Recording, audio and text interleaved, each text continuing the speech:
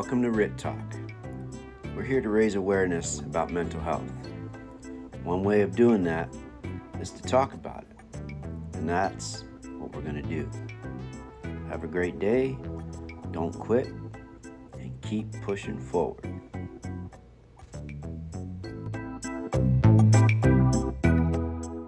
There we go.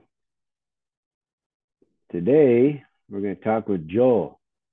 Go ahead and tell us a little bit about yourself, Joel. All right, so my name's Joel Davison. Born and raised here in Yuma, Arizona. Uh, pretty simple and outgoing, I guess. I nothing really to it, not really complex. I'm a social kind of person. I always like to help other people as well. So, I never get asked to really describe myself, so it's a little different. I can do everything else, but when it comes down to just describing myself, it's a little weird for me because I'm always there for other people, and when it comes down to me, I don't really put any thought into it. I don't know why, just how I am. But yeah, I'm 27 years old. Joined the fire service 2 years ago.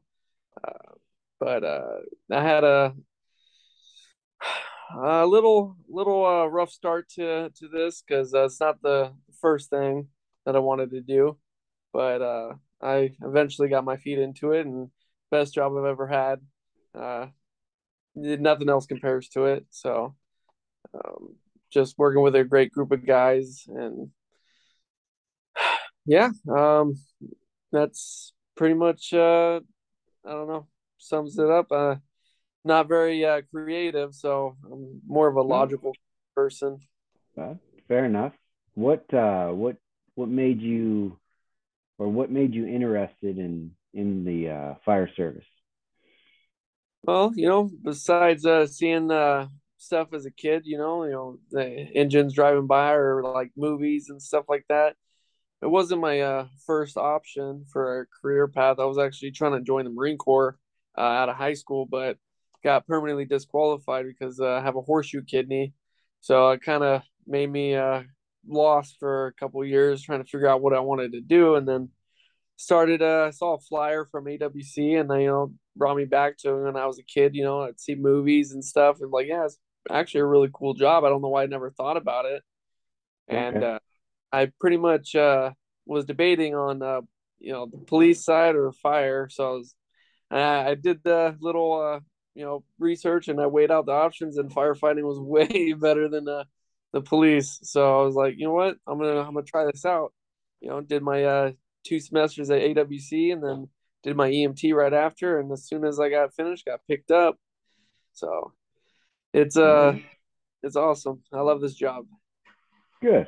Good. Really a job anymore. It's a hobby now. Yeah. And you get paid, right? Exactly. All right. What's one thing that you think would help improve mental health in the fire service?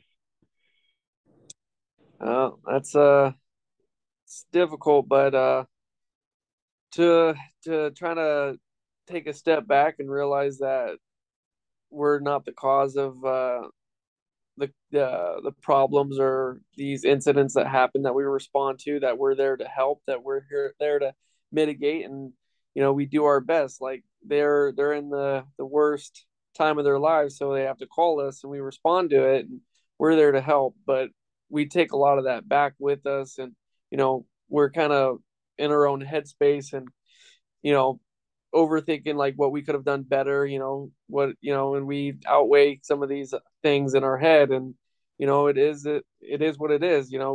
We're there to help, and we do the best job that we can, but we beat ourselves up about it. So if we kind of take a step back and realize, like, you know maybe what you did saved that person, or if that life was lost and that was just what was meant to happen.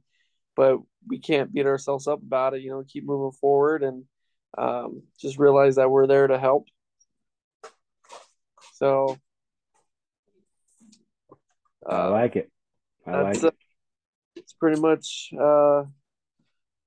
all I can say is, and just try to have a positive mindset and try to eliminate any negative thoughts. And some of it's easier said than done, but if you have a support network, that also helps.